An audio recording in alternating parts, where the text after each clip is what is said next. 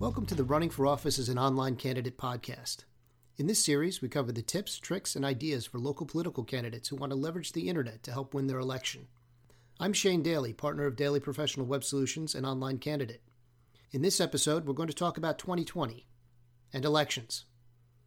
The 2020 election year was like no other.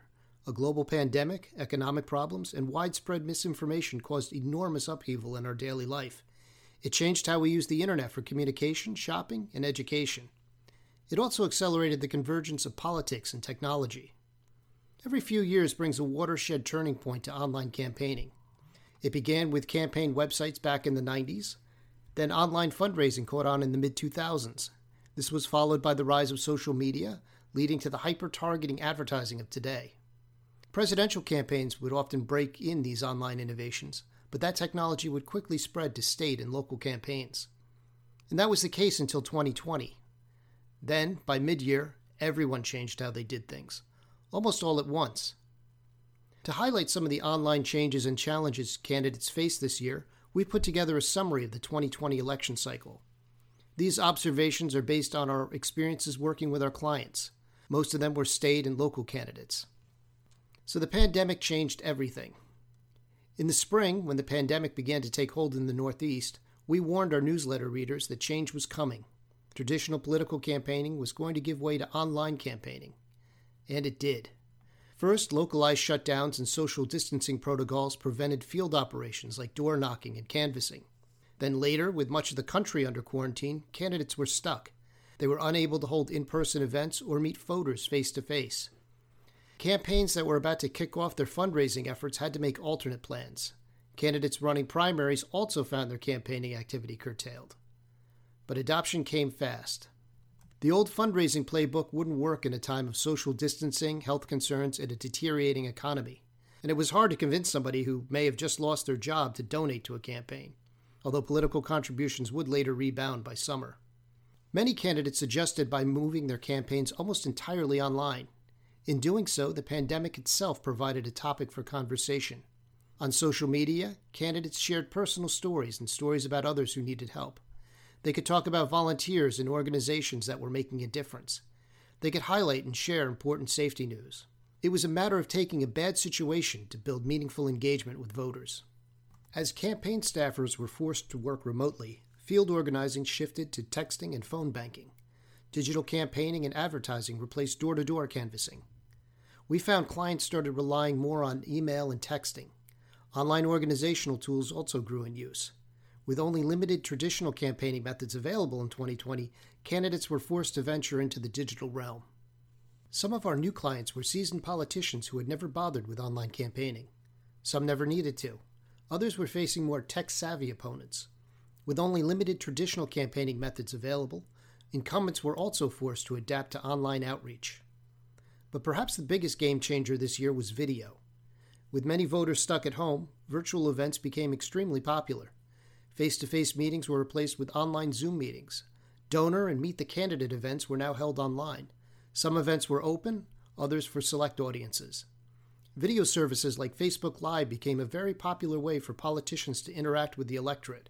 They were easy to set up, often requiring little more than a mobile phone. They could be recorded live, then uploaded to Facebook for replay. With a little planning, online events could have as much going on as in-person events. You could have special guests that could attend remotely. Interviews could be conducted. Questions could be answered. They could be previously submitted or even directly asked from the viewing audience. And, of course, online donations could also be solicited. So, did these virtual events work as well as in-person events?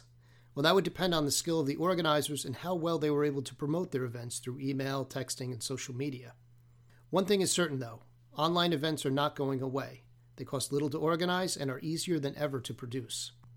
Online advertising also fell under scrutiny.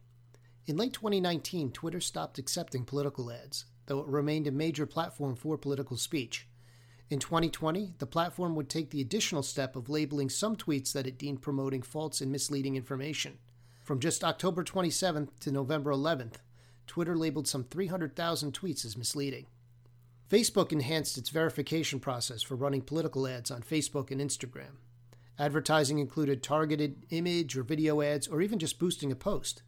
These restrictions applied not only to ads advocating for a particular candidate, but also sensitive social issues like civil and social rights, the environment, and immigration.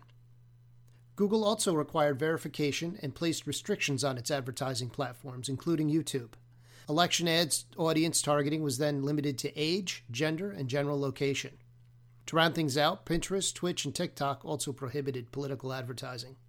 You could still advertise online in 2020, but things were a bit more difficult.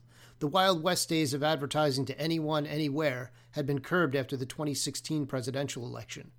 Now to run ads in 2020 required transparency and verification of who exactly was purchasing political ads. In addition to enhanced authorization processes, Facebook, Twitter, and Google all maintained public ad archives. These archives store information about politically geared ads, who purchased them, how much was spent, and targeting data. Smart campaigns took advantage of this transparency to keep an eye on the opposition. A number of campaigns reached out to us this year because they had problems getting authorized to run their political ads on Facebook. It was a frustrating process, and Facebook did not provide much in the way of support. Problems during the authorization process included the need for some people to submit documentation multiple times, being required to submit additional information after submission, a wait time for approval that took weeks or sometimes longer, or never even hearing back on their status at all. Unfortunately, we could not do much to help with these problems. At one point, we sent an email warning to our readers about what was happening and that they should start the authorization process early and follow the current instructions to the letter. That one email generated more feedback than anything we had ever published. We heard a lot of complaints about the onerous process.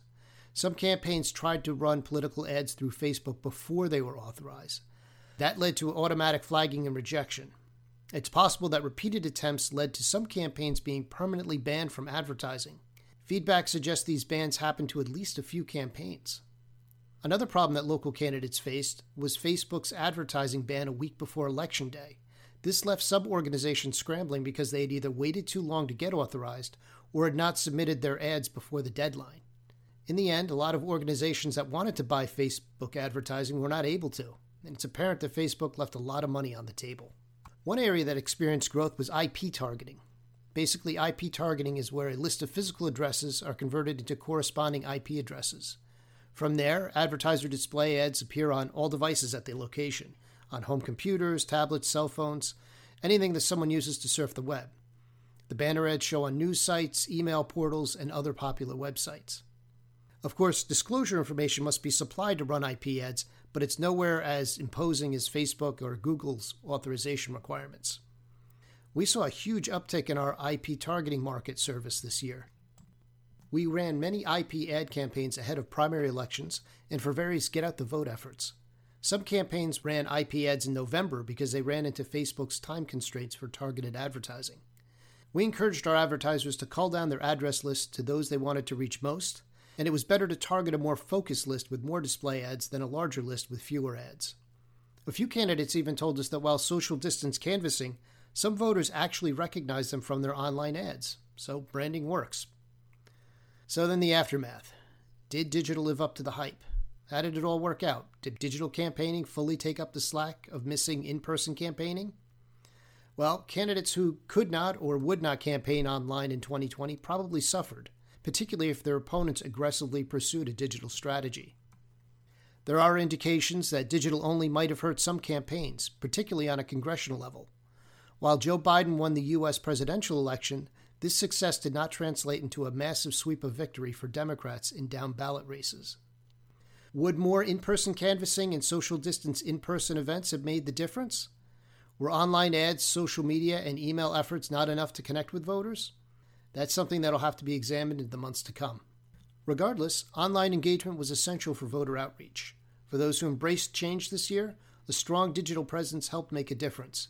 A website, social media, text, video, and online advertising helped brand and promote candidates to a homebound electorate.